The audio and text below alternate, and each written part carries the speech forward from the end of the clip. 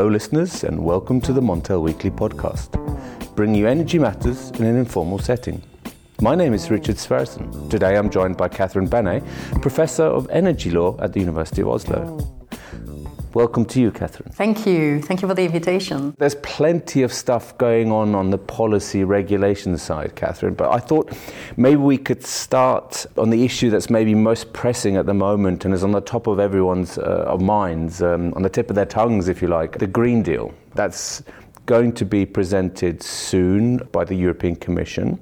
Could you tell us a little bit about what's happening at the moment? What's coming next week? Is there some announcement imminent at the beginning of March? Yes, actually there are announcements almost every day, every week, part of this EU Green Deal. So the communication that set the different milestones has been already published.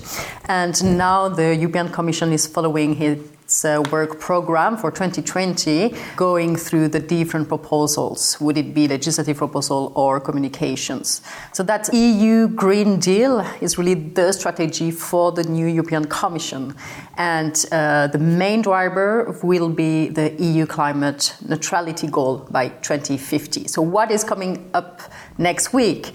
What everybody is expecting is a concrete proposal for the European climate law. Okay. So what does that involve? That will be really the fundament for the other proposals. That's the act. Usually in European law, we define a legislative act by directive or regulation. And this time they choose to have a European climate law. So already it's a signal that's something that will be on the top of everything. And it will really enshrine in law the climate neutrality goal already backed by the European Council in November, which is of climate neutrality goal by 2050. So the climate law, I'm trying to get my head around this, Catherine. So the climate law is a part of the Green Deal, but how does it differ from a directive or a regulation? To those who have not much of a legal mind, as myself? Exactly, that's a very good question. Actually, it will not differ very much in terms of legal bindingness, because it will be binding on the European Union primarily, and possibly on the member states as well. And that will build on the architecture of the energy union governance system. That was expected, but we know very little in terms of what will be the exact architecture. But in terms of content, what is expected is that to have a legal act that will define the targets of achieving net zero emissions for the EU countries as a whole, with a reduction target of that will be defined further, but by 2050. And that will really be the overall goal that will guide all the other proposals. So all the other EU policies will need to contribute to this goal. And that will be sector-wide, which is also a commitment that we find in the Paris Agreement. So there is here a clear link to all the commitments under the Paris Agreement and the new push from the European Commission to have more ambitious climate policy. I mean, the content here, you say it's going to be concrete, there's going to be concrete proposals. Are there any numbers that the listeners can expect here? I mean, is there a proposal to increase the reduction of carbon emissions from current, 40 to 55%, or increase the targets for renewable energy? Yeah, so what has been announced is that first it will enshrine in law that general goal of climate neutrality by 2050. How it will be done, that's a big question. What has been announced that after that climate law, there will be a European Climate Pact, that's for the end of the year, and a series of legislative initiatives, mostly amending existing legislation, notably an increase of the EU greenhouse gas emissions target for 2030. Today it's 40%, and the European Commission has announced that by the summer this year, it will present an impact assess plan to increase the EU greenhouse gases reduction targets for 2030 to at least 50% and towards 55% compared to 1990 levels. So that has been already announced. Okay, thank you for correcting my mistake there anyway, Catherine, because I think I said around 30%, but there's 40, of course. Yeah, perfect. And the second target that is on the table for a possible increase is the renewable energy target. So this one may also be increased in the future. There is no so concrete proposals yet, but it's on the list. That brings me to my next question, which is looking at the timeline. So we can say something's concrete is going to come next week. What are the next stages in the legislative process? Well, for this proposal, as any proposal, it has to be adopted by the European Commission, which has the monopoly on legislative initiative. And then it will be examined by the two parts of the co-decision process with the Parliament and then by the European Council. Okay. So there will be a back and forth. But you see, process. you said the proposals for tightening the climate targets and the renewable targets will come in the summer this year, or is it next year? Could be most probably next year. Next year, okay. So I'm thinking about, maybe those listeners who are looking for some hints as to whether it'll be tightened by how much, what could, then... For the greenhouse emissions targets, that will be this year. I say by the summer, but for the renewable energy targets, most probably next year. So that's the initial timeline. So how do you think this will impact the energy sector in Europe, and specifically here? We're in Oslo today, and the Nordic companies and the sector. As any EU policy, it will have huge impact on the Nordics, because we're part of the same internal market and we are neighbors. So it will impact the regulatory framework, but as well business models in terms of price signals. A big question is, of course, the increase of the CO2 price and what the European Commission will propose on that. That's another question, but it's also on the table. And alignment of targets. We see already that Norway has aligned its climate policy on the European one, concluding bilateral agreements for the non-ETS sectors with the Climate Cure 2030, as well a document subject to public consultation, and it is part of the ETS. In terms of regional cooperation, it will be important to follow up for the development of the infrastructures, and not least for financing, the sustainable finance framework, which has also been revised and will be further revised. So there are many aspects of business in the Nordics that will be impacted. If I could just return to the ETS, Catherine. In the past, when we've had a key legislative process such as backloading, the MSR, the introduction of the Market Stability Reserve, carbon prices were very much driven by noises coming from parliamentarians, MEPs saying something on Twitter. Do you think that is likely to repeat itself, that in the toing and froing between the three key elements in the legislative package, if you like, or the way that policy is formed, do you think there will be kind of noises coming from there that could indicate one way or the other how tight the ETS market could become? I think so as well, that we can expect a very tough battle. We already see that on the discussion of the EU budget, some member states have indicated that they will oppose some proposals, or they are very reticent to any tightening of the targets. And Poland reserved as well from the European Council conclusions related to the climate neutrality goals. So we may expect very tough discussions on that. Concerning the concrete proposal of the extension of the EU ETS, for example, to shipping, there are already tough discussions at the European Parliament. So we may expect more to that respect. And in terms of sector coupling? Yeah, sector coupling is the other big buzzword at the moment in Brussels.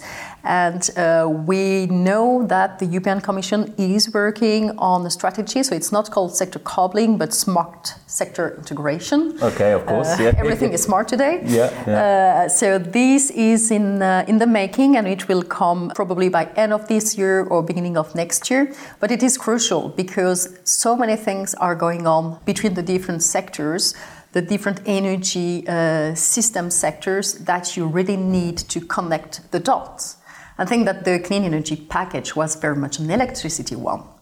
And we need to integrate what is going on in the gas sectors, but as well heating and cooling sector, which has not been addressed properly, and to put all these different sectors under the same level playing field. Now that you can produce gas from power and you can have different types of decarbonized gases, that will contribute to decarbonization of the energy system, but as well to other sectors. So it's both sector coupling and sector integration. Absolutely, and of course with the transport sector, I mean, you mentioned shipping, but of course road transport, that's a huge area of potential opportunity for carbon reductions, isn't it? But how do you expect the Green Deal to be received by sort of either by member states? I know there's always a bit of a gap between how certainly these elements are taken on board, or by industry, or by the energy sector itself. It's funny you ask, because on 2 days ago, a US colleague asked me the same. Okay. Do you think really the other member states will,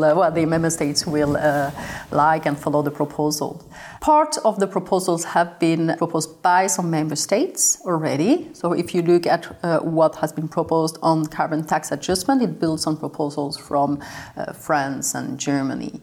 When it comes to other member states, they may be more reticent if we look at Eastern Europe, because it will be tougher for them. Of course. And there are competitiveness issues. Others look at the proposal as a big opportunity. So they will, and Europe will take the lead on some proposals, and as well some battles, trade battles against competitors abroad. So that will be received more positively. Besides member states, the private sector, I think, see a lot of opportunities as well. I mean, a key element here of maintaining competitiveness and a key element for industry is potentially this issue of carbon border taxes. So do you expect, or how likely is it, do you think, that a part of the Green Deal will be the introduction of a carbon border tax to maintain the competitiveness of Europe's industry? A carbon border tax on imports from countries that have less strengthened climate policy has been already announced by the Commissioner designate, so Ursula von der Leyen, in her political guidelines. So it is very probable that will come, but it will be very difficult. It won't be easy because it triggers global trade rules. So we are basically talking about a carbon border levy, and this is something which is very difficult to justify under the rules of the World Trade Organization, WTO. You need to comply with a lot of principles regarding non-discrimination, market access, fairness, differential treatment that will be triggered by, for example, a product's carbon print regulation under that carbon border tax. Absolutely. So the devil really is in the detail here, isn't it? And I think that this could take years and years to iron out or come to an acceptable legal framework for both the European and its trading partners. Exactly. That will be a difficult battle. That will be a legal as well exercise. So good stuff for lawyers. But it is important to include that in the discussion of the EU Green Deal, which is as well a growth strategy to protect the competitiveness of the companies, of the industries, and therefore it is part of the package. Because if you increase the targets and at the same time you don't protect the European industry, they may leave Europe, so that's the carbon leakage risk. And they made it to outcompete them compared to international competition. You mentioned gas. I mean, the decarbonisation of the gas sector is also going to be crucial for Europe to meet its 2030 and its 2050 targets. How do you see this progressing? In a way, it's funny the way gas has re-entered the discussion area lately, but it is important because it's part of the energy market. And I said clean energy markets was very much on electricity, but we see that through gas, we can as well decarbonize sectors quickly, more quickly maybe than having a full electrification at once.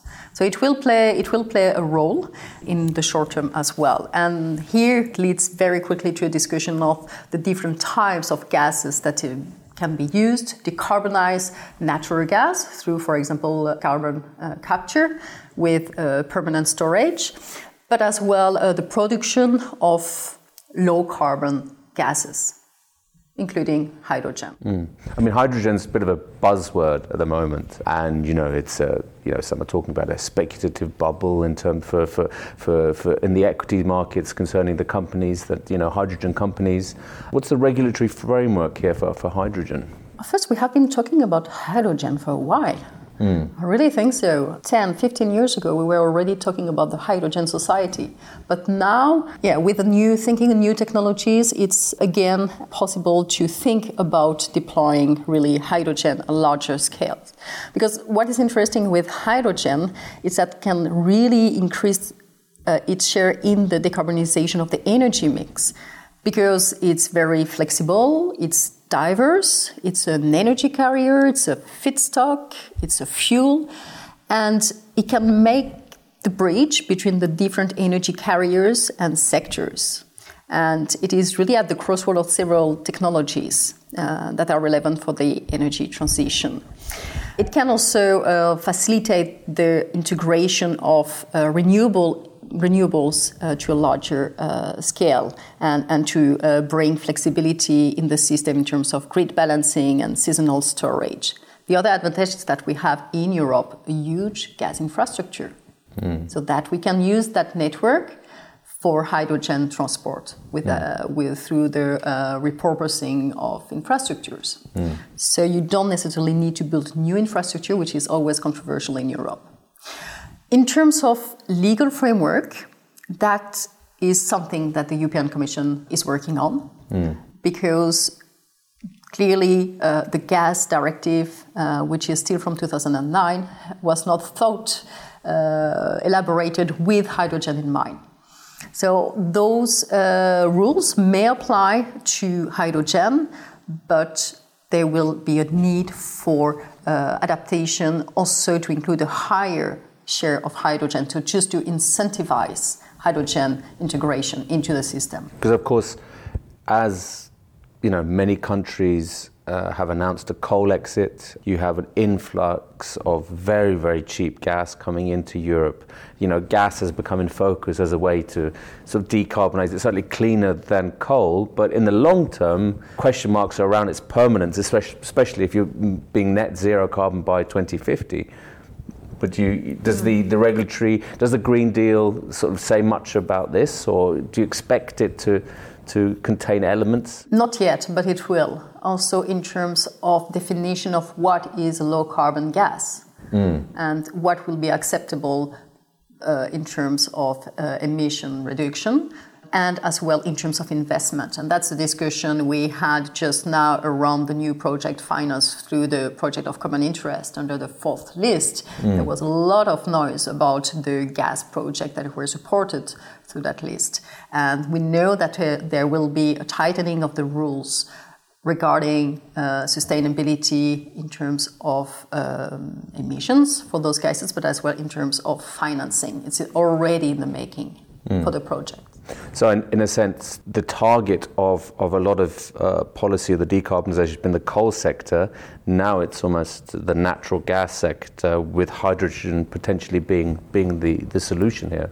Yes, exactly. And that's something that the Green Deal would address. And the financing framework is also key here. You need to know where you put your money in. So both the sustainable finance framework, but as well the revision of all stated guidelines, for example. That will be key to make the framework consistent. Do you think they'll be loosened then, state aid guidelines, or tightened or made more specific? That is a big question. Would it be tighter? Would it be broader, leaving more discretion to the member state? Or will they be even more descriptive than they are today? Because they are very detailed. Or will the hydrogen producers move to the UK? Let's see. We don't know yet. We don't know yet. We don't know what the framework's going to look like. Still negotiating. Absolutely. Catherine, thank you very much for enlightening us on what to expect from the Green Deal and beyond. I hope we can continue this discussion when we have more clarity and more details emerge. But thank you for joining the Montel podcast this week. Thank you very much. Well, listeners, that's all for us. Remember to keep up to date with all our stories on Montel News. and follow us on Twitter, LinkedIn, and subscribe on Apple Podcasts and Spotify. Goodbye.